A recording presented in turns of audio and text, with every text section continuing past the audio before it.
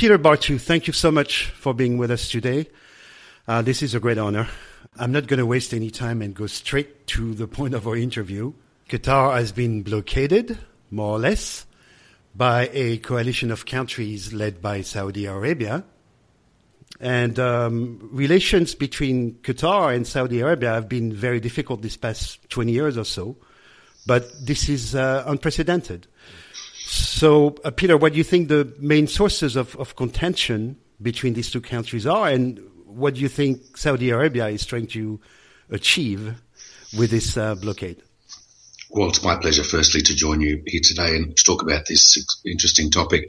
It certainly is an unprecedented moment in the history of the GCC, the Gulf Cooperation Council countries, of which Saudi and Qatar are key members. But you're right, there is a deeper history to the current situation they confront. It goes back, I guess, to the mid-1990s when Sheikh Hamad bin Khalifa Al Thani took power in Qatar with a bloodless coup in 1995 against his father while his father was on holiday in Switzerland.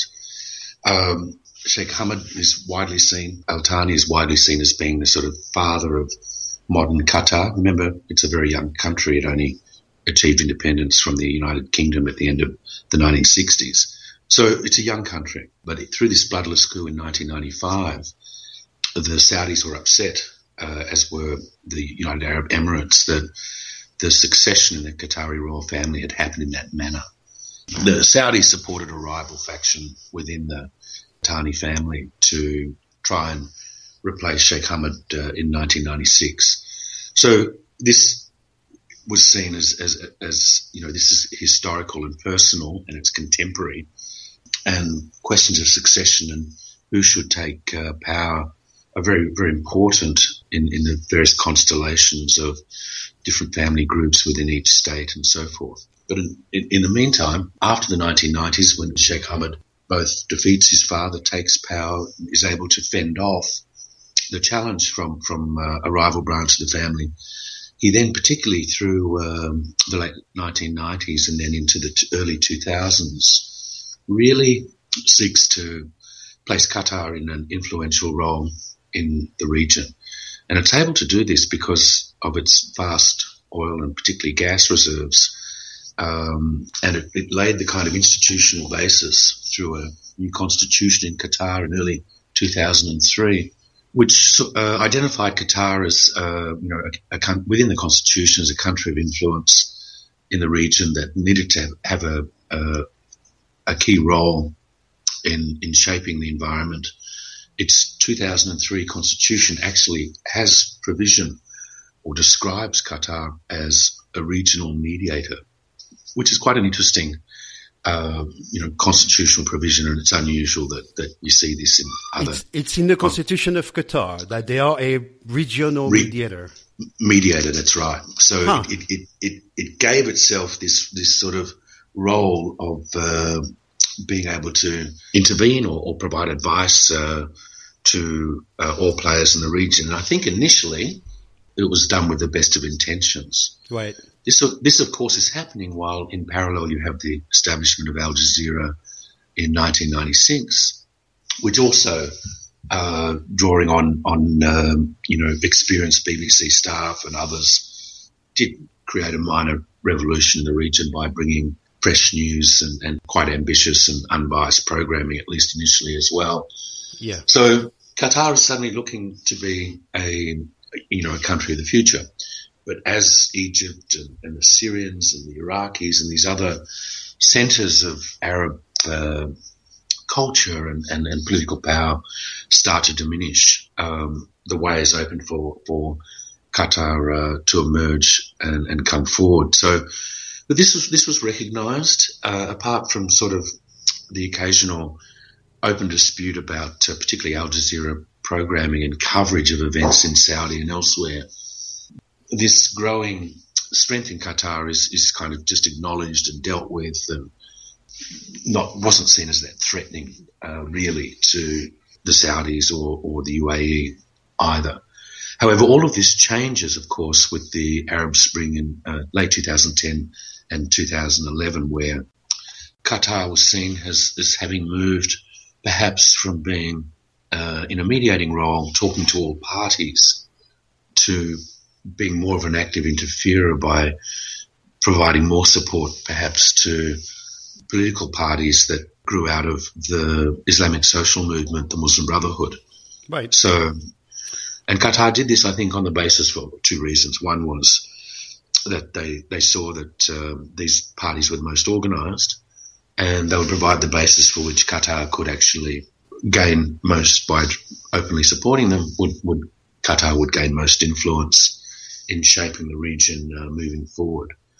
And it worked in Egypt because, originally the Muslim Brotherhood was actually elected in a somewhat democratic election. Yes, no, absolutely. I mean, this provides if we can think of Qatar's, emergence through the 2000s, and then its sort of arc of influence, I would say that after the election of Morsi in Egypt, this Muslim Brotherhood government, we see the sort of zenith or the moment of triumph for Qatar is in 2013, right, when it seems that it can influence everything in the region. And of course, the reaction from the Saudis and the Emirates finally is one of alarm. And so they actually helped support the coup in Egypt in 2013 to bring down the government of Morsi, replace it with General Sisi's government.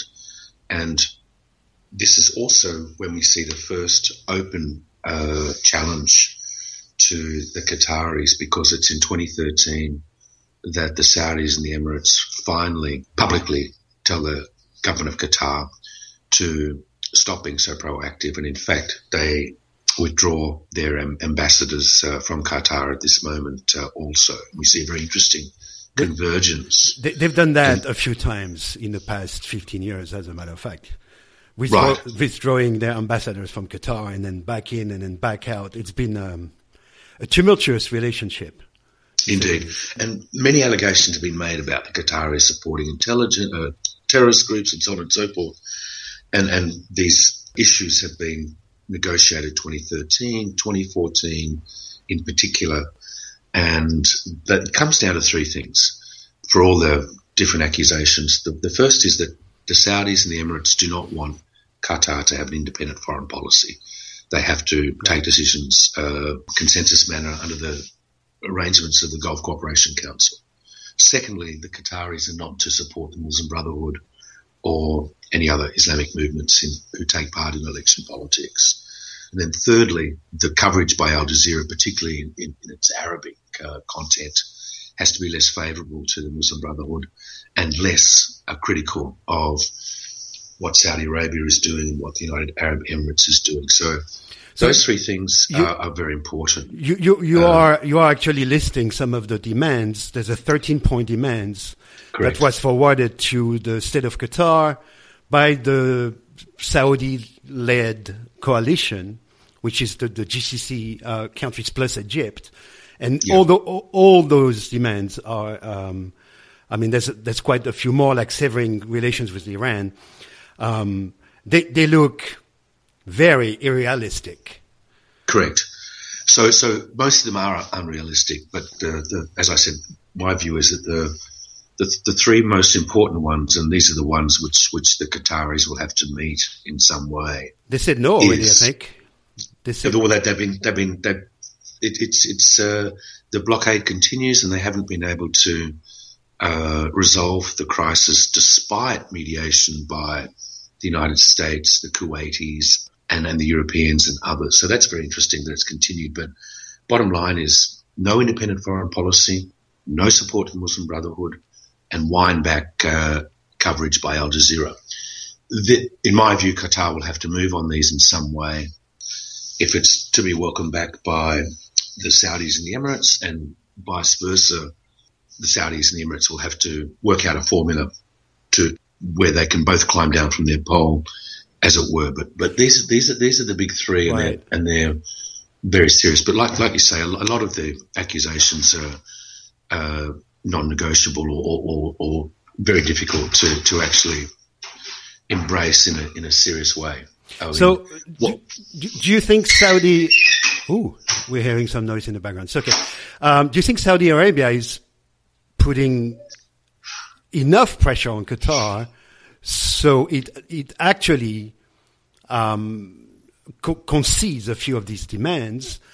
And second question within my question, how long do you think this blockade can last? What exactly Saudi Arabia is trying to achieve here? Because also there's a sort of clock ticking, which is the 2022 World Cup hosted by Qatar, which will be the official arrival of Qatar on the world stage. So they started the blockade 4 years before the World Cup, which is a little bit odd. Maybe there was some the Trump's visit to Saudi Arabia recently maybe was the reason why they started the blockade. Who knows? But what do you think Saudi Arabia is trying to achieve, and how long that blockade can last? Very good. So I'm not sure they were inserted the blockade in the context of the World Cup in 2022, but right. They had a few other reasons.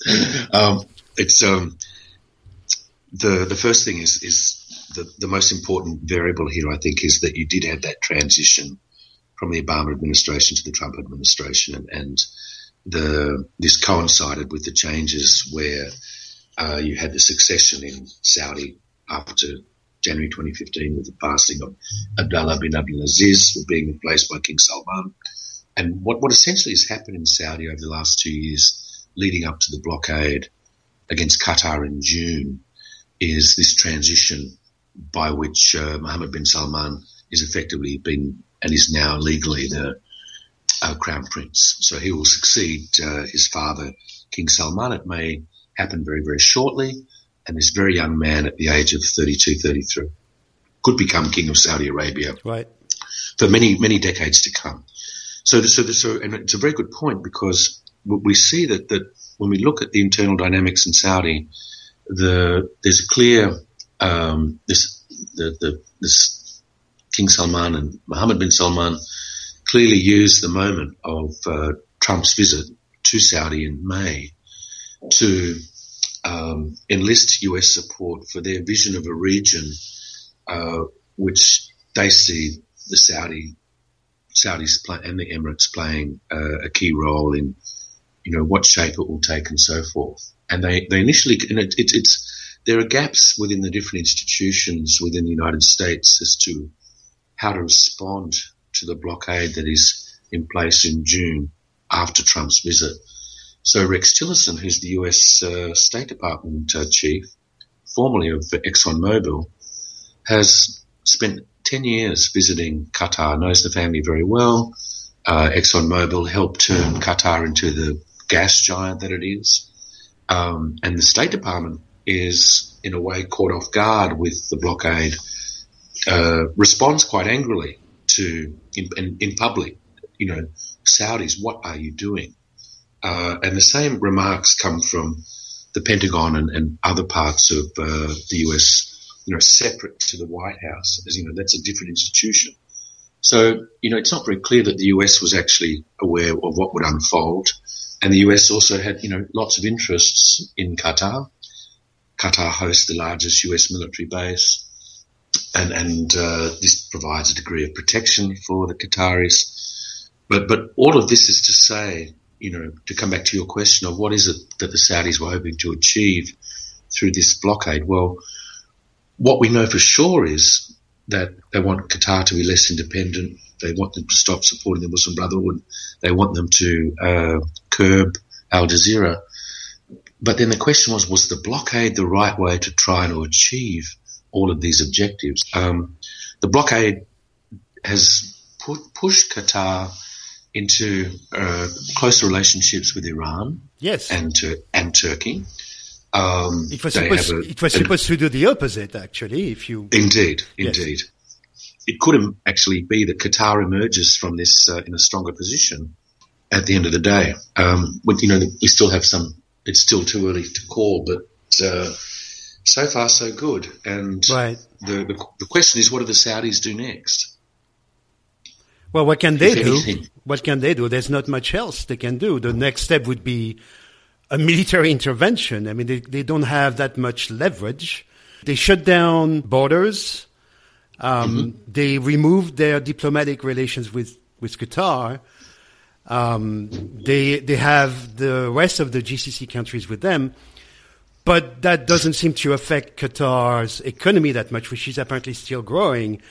Qatar's clients, in terms of gas production, are India, Korea, Japan. They have nothing to do with the GCC countries. OPEC cannot stop Qatar from producing gas. What else can happen? Very good. Yeah, no, that's. I agree with you that there was an indication that there was a possibility of military intervention by the Saudis and the Emirates. That this was indeed talked about in May this year. Seriously, we understand this to be the case from leaked emails and so forth. This is serious. We know that this is very serious. It was very serious. Yeah. We know that there was and has been an effort, particularly by the UAE, to sponsor a rival branch of the Al Thani family in the UK to prepare them to potentially replace Sheikh Tamim. But the realities of both military intervention, that's off the table, not just because of the American presence in Qatar, but because Turkey has also increased its military presence. Well, that's one of the points of the demands. The GCC are asking Qatar to stop the building of the Turkish air base, which is being built as we speak. Right. And doesn't look like that's going to happen either. Well, as you know, one of the interesting aspects of most of the governing regimes in the Gulf is that the extent to which they rely on external patrons for their own support because of the degree of relative distrust between them all, particularly in this moment. But yeah, no, Qatar seems to have survived, and this would seem. I mean, if this continues, then one could well see the consolidation of a Turkey, Qatar, Iran, and perhaps even Russian configuration of influence in the region, which is, I don't think what the Saudis were intending.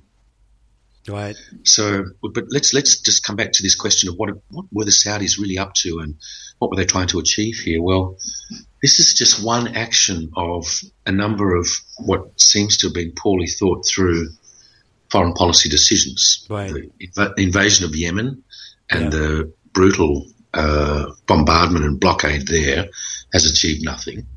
The the detention of Prime Minister Saad Hariri from Lebanon in Riyadh seems to have backfired on the Saudis also. Right. Mohammed bin Salman is trying to take his country into an economic diversification program which has both social ramifications and very important economic ramifications. So they're vulnerable, essentially. So it's the Saudi position is difficult, difficult at this, and interesting. Yeah, absolutely. I mean, also during the Arab Spring, let's not forget, and that was kind of shunned by the Saudi and the media in general. Within the GCC countries, there was a lot of turmoil.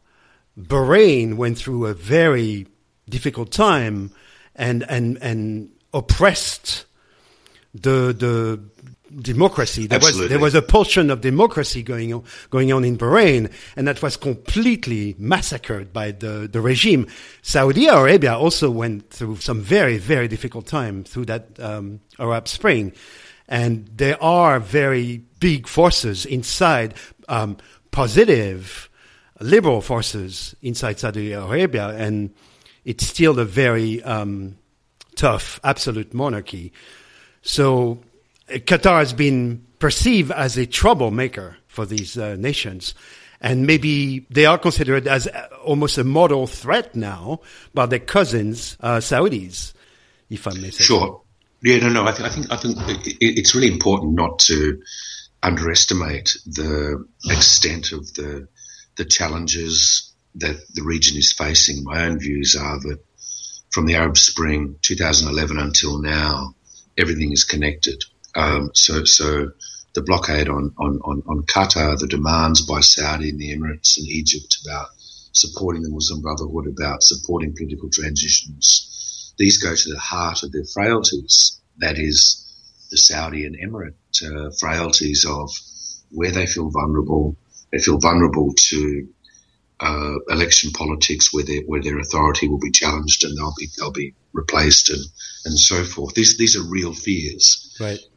Altogether, these challenges, in my view, and let's not forget ISIS and all the rest of it that have emerged in this period, is the biggest regional challenge since the collapse of the Ottoman Empire. So that's the significance of it.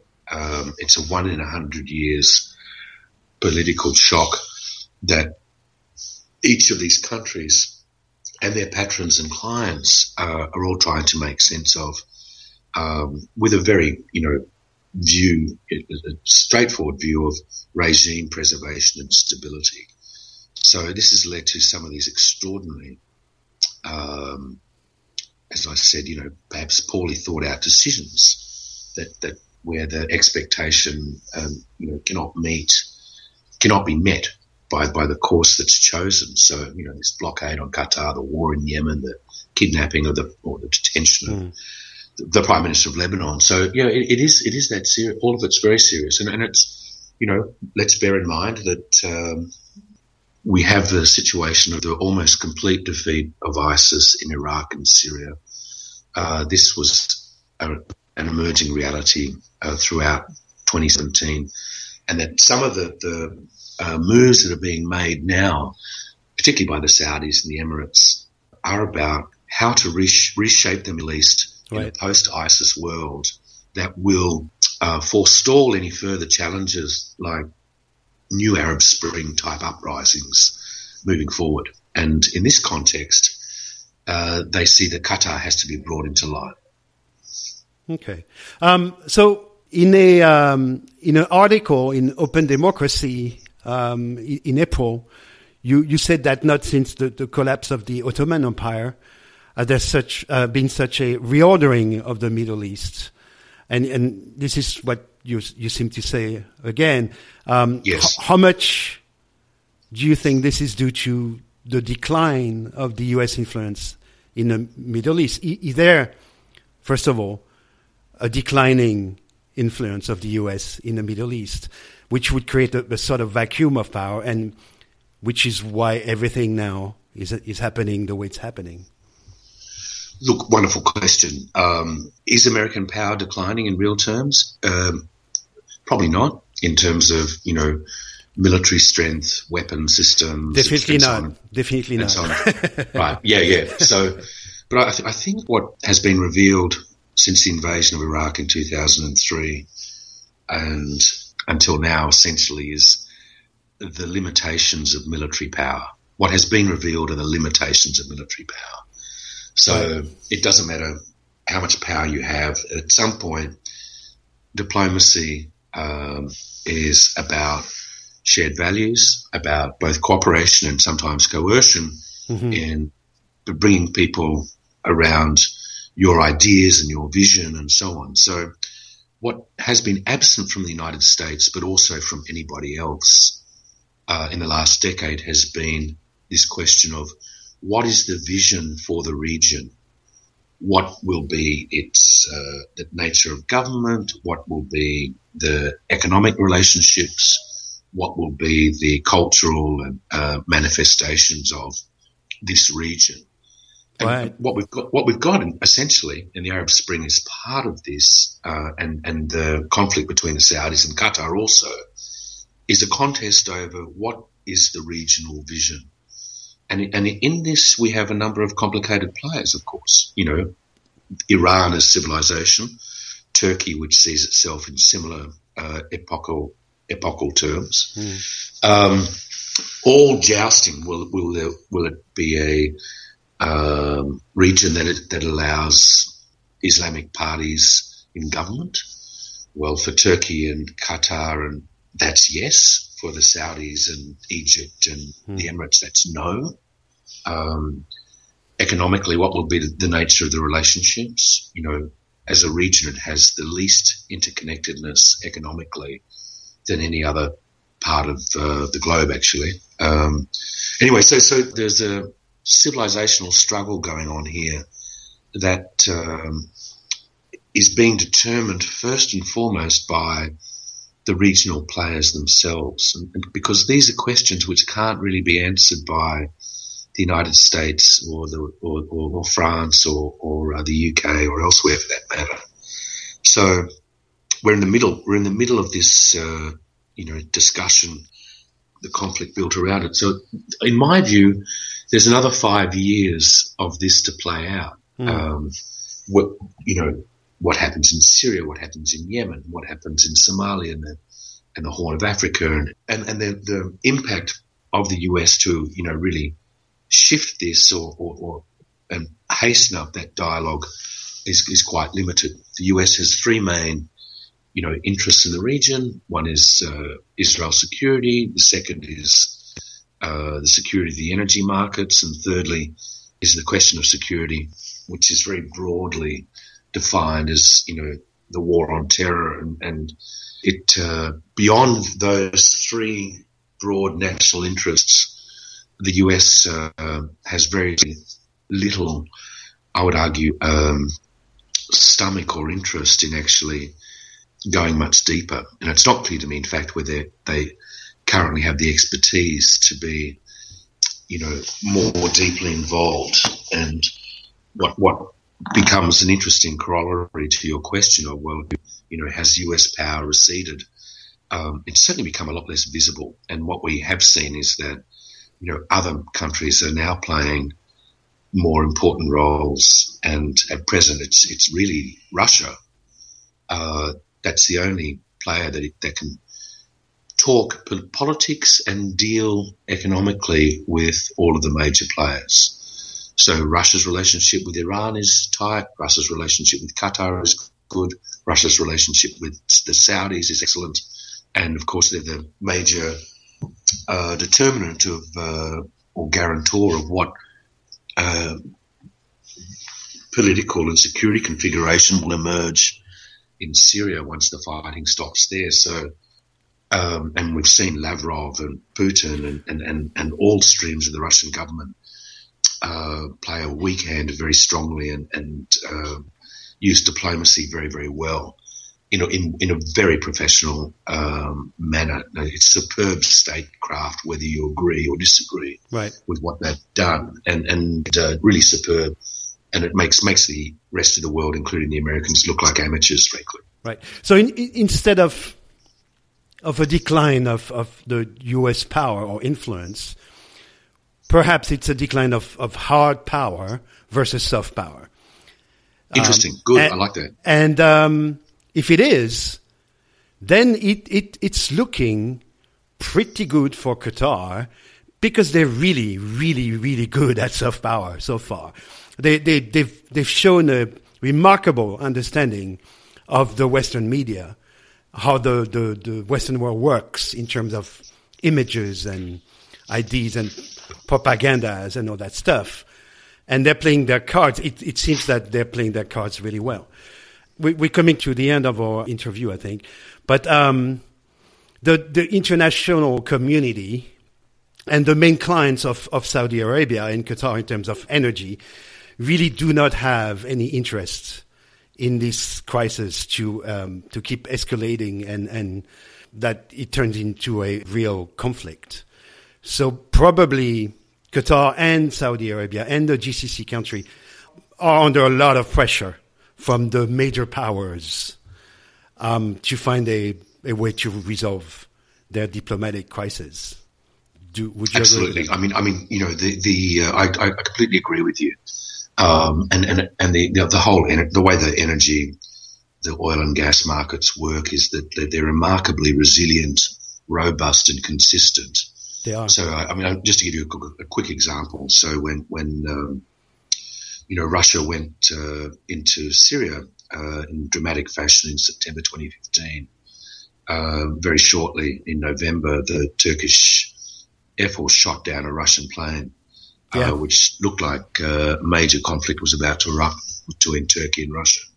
And indeed, aspects of the relationship were severely constrained.